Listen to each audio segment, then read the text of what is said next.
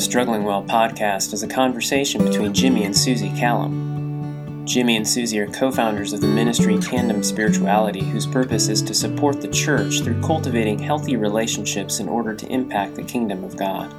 To learn more, visit tandemspirituality.com. Thanks for joining us again this week as we continue conversations on our podcast, Struggling Well. I'm joined again by my friend and pastor here in Charlotte, Tim Briggs, and we want to continue kind of the conversation from last week's session. And Tim, I'll start here. So you planted Steadfast, and then COVID hit, and the world changed. What have been the unique challenges and struggles that you faced? I tell people I retired in 2019 because I had a vision that there was this pandemic coming that was going to change everything. No, that's not really true, but I tell people that. But I've listened to other pastors all around the country say that the hardest years of ministry have been these last few years. So what's it been like for you and the folks at Steadfast as you've walked through this mask, no mask, vaccinate, don't vaccinate, the racial tensions? I mean, the list goes on and on of those things. Yeah, it's funny. I joke that my grand plan was to plant a church during a global pandemic. No, that's not exactly how we had planned it, but that's what God had for us. Interestingly enough, for us, COVID, we really started in the heart of COVID. I mean, we were doing some very introductory work in March, April of 2020 to plant a church. And at the time, we were going to start a Bible study in our home. And if it grew, we would plan a service. But then COVID hit. And so all the plans that we had for church planting were immediately changed and thrown out. And we had to come up with new ones.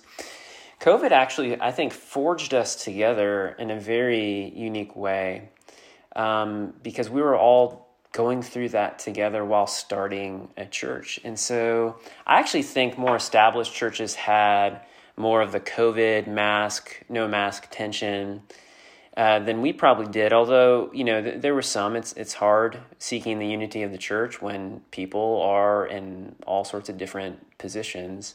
We were able to navigate that fairly okay. What was the second part of that question? Just what was it? Were there things that over the last couple of years that maybe were unique to the struggles of this day and age versus just in general? Yes. Yeah. So, of course, racial tension is, I think every pastor would tell you, the complaints they receive, either you're too woke or not woke enough, and you have to, be prepared of how you're going to answer those questions.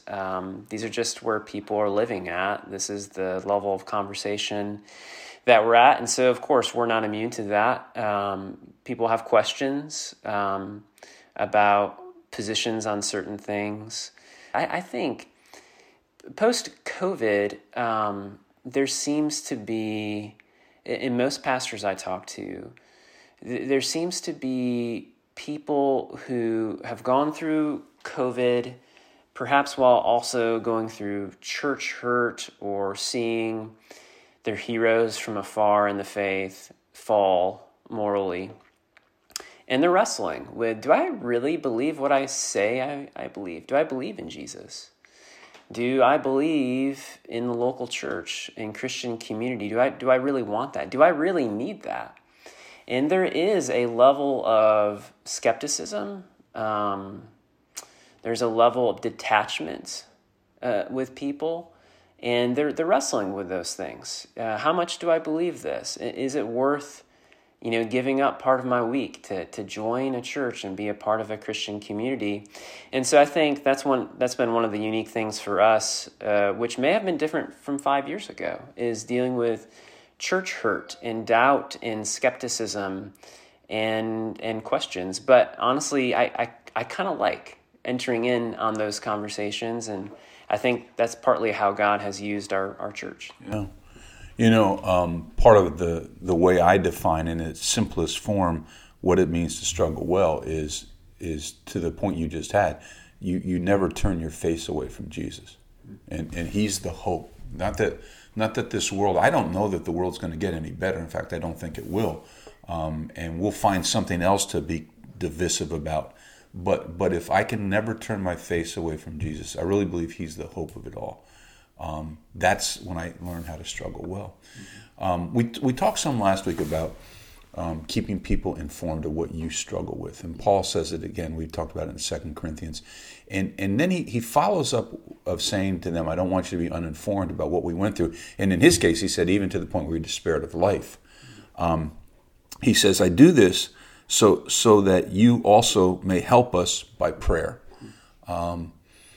What is it that you would want, not just your congregation, but any congregation, so people who are listening to this who go to church and they have their own church family and their pastor, what would you want them to do to walk into your struggle to help you? Yeah, that's a good question. I think, and this will sound a little bizarre, but just to see a pastor, pastor's wife, anyone who's in ministry and leadership, just to see them as a human being, I think we have, and I have been guilty of this. When you're in a congregation and you're not in leadership, there is a tendency sometimes to see a pastor or any leader as a role, but not necessarily as a human being. And so there's someone who you want something from, you need a decision for. It gets really mechanical. And, behind the power, the decision-making, the teaching is a human being who is a sinner, just like you, who may have had a rough week, just like you. And so just having that in mind, that they're real people who have real struggles. They're not, a superhero. They go through life just like you do. And I so appreciate too, when I meet with people pastorally, and I'm glad to do this. This is part of the vocation, but 9 out of 10 emails, 9 out of 10 meetings, 9 out of 10 conversations I have are in some ways in which someone wants something from me. They may want counsel. They may want shepherding. They may want a decision. That's the role. That's what you enter into as a pastor. But when people, on their own volition, reach out and say, hey, how are you doing? That is significant. Hey, how can I pray for you? When that is their only agenda item, that strikes you. And that also tells you that, they're seeing me as a human being. And I appreciate that. Yeah, it's a great point, because I think sometimes we're put in this position where our folks want to believe somebody's figured this thing out. Somebody's figured out the Christian life. And Pastor, if you haven't figured it out, then who has? Because I need you to live in such a way that you tell me you have figured it out. But like you said, we're human beings. We struggle too. We've been a part of groups, and this phrase is not going to be unfamiliar to you. To be able to say to somebody, I see you and I hear you, requires us to look at the other person without an agenda and listen to that person and what they're going through. And I've got a few more years behind me of doing this, but I think we both would say that's a rarity. Yeah, and I think too, particularly as a pastor, I mean, it's a lonely, isolating profession. I mean, the reality is, I think, work, do things for Steadfast Church 40 to 60 hours a week. No one else does that. Right. Nor should they, mind you.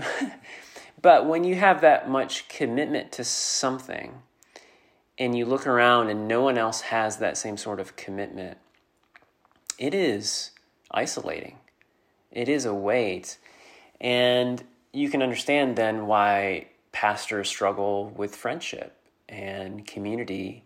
And so that's been something I've had to learn these last few years, particularly being a solo pastor, is what we talked about last episode, how to be real and have friendship and community within the congregation, but then also how much I need friends in ministry who can say, yep, I get that. Yep, I went through that. Yeah, that same thing happened to me 2 years ago. And you don't have to explain. They understand. They get it. And in fact, you've been a person for me where I could call you or say, hey, I'm dealing with this. Surely you dealt with this in 45 years in ministry. What did you do? Give me all the answers, Jimmy. But it is so helpful to have someone you can talk to where you don't have to decode the vocation. Right. And you can just kind of talk shop, and they understand. I agree with you. You used the word loneliness, and there is a certain loneliness that goes with ministry. How do you personally deal with the loneliness? Yeah. Well, you might say not well. Historically, I'm not sure. I think I'm getting better. I think that was perhaps the biggest transition from being on staff at a big church and then going to starting something from scratch and being a solo pastor, was that loss of kind of peer camaraderie and friendship. And then, like I just said, of you're the only one, who's thinking, praying, working through these things as much as you are. And so the first thing is just to acknowledge that, there's this ache in my soul. And friendship is a good gift that God has given. Community is a good gift that God has given. And I need to work really hard at developing that and maintaining those relationships, but also put them in their proper places. I think this is a constant struggle in my life of just realizing God is near. He is with me. There's nothing that I'm going through that he's not surprised by. And his offer of rest and his offer of the easy yoke and his offer of friendship is extended to me. And so friendship's good, community's good. I need those things. I need Jesus, first and foremost. And just learning to practice his presence and know that he is intimate, he is lowly, he is with me. That's something that I continue to work on. Yeah. And people ask me, since I've retired, what do I miss about pastoring a local church? And without a doubt, there are things I miss. But at the top of that list is the community of the staff, that camaraderie that we had as a staff. Don't have that anymore, and that's a big miss. So, the presence of Christ in your life. What are some of your personal practices that help you bring that back into focus on those lonely days? Yeah. I think I shared this with our congregation a few weeks ago, but one of the things that Jenny and I have done since the beginning of our marriage, which has been a great practice, is almost every day, without fail. It could be for 10 minutes, it could be for 2 hours, but we sit down, or maybe we go on a walk, and we share about our day. And not just the mechanical parts of the day, but actually how our soul was during the day. And it's a sweet, sweet time. And I look forward to it every day. And for me, it's taking that picture of what Jenny and I have and trying to relate that to God and go, that is the offer of Christ. And so just actually trying to picture as if he's at a table with me and we're having a conversation. Now, it's hard because I don't always hear something back in return like Jenny gives.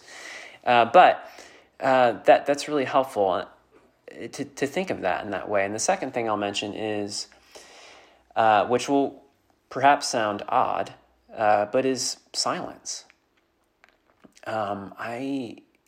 We live busy, frenetic lives. I can fill up my schedule so quickly, and I'm just learning the value of just being still and listening. Yeah. And we try to do that during our services, knowing that people live hectic lives. And in a church service, giving them 90 seconds might be the only 90 seconds of silence they've had in their whole week. And so I'm a person who would have felt that that would have felt so awkward to me 5 years ago. Let's just be silent for a while. But now I'm trying to embrace it as an invitation from God. Yeah.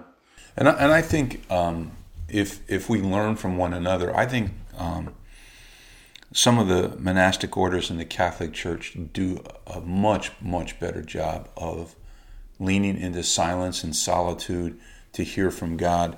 Whereas I think in the Protestant culture, we do a pretty good job with community, of making sure we get together. But if you blend those two things together, it's a necessary thing.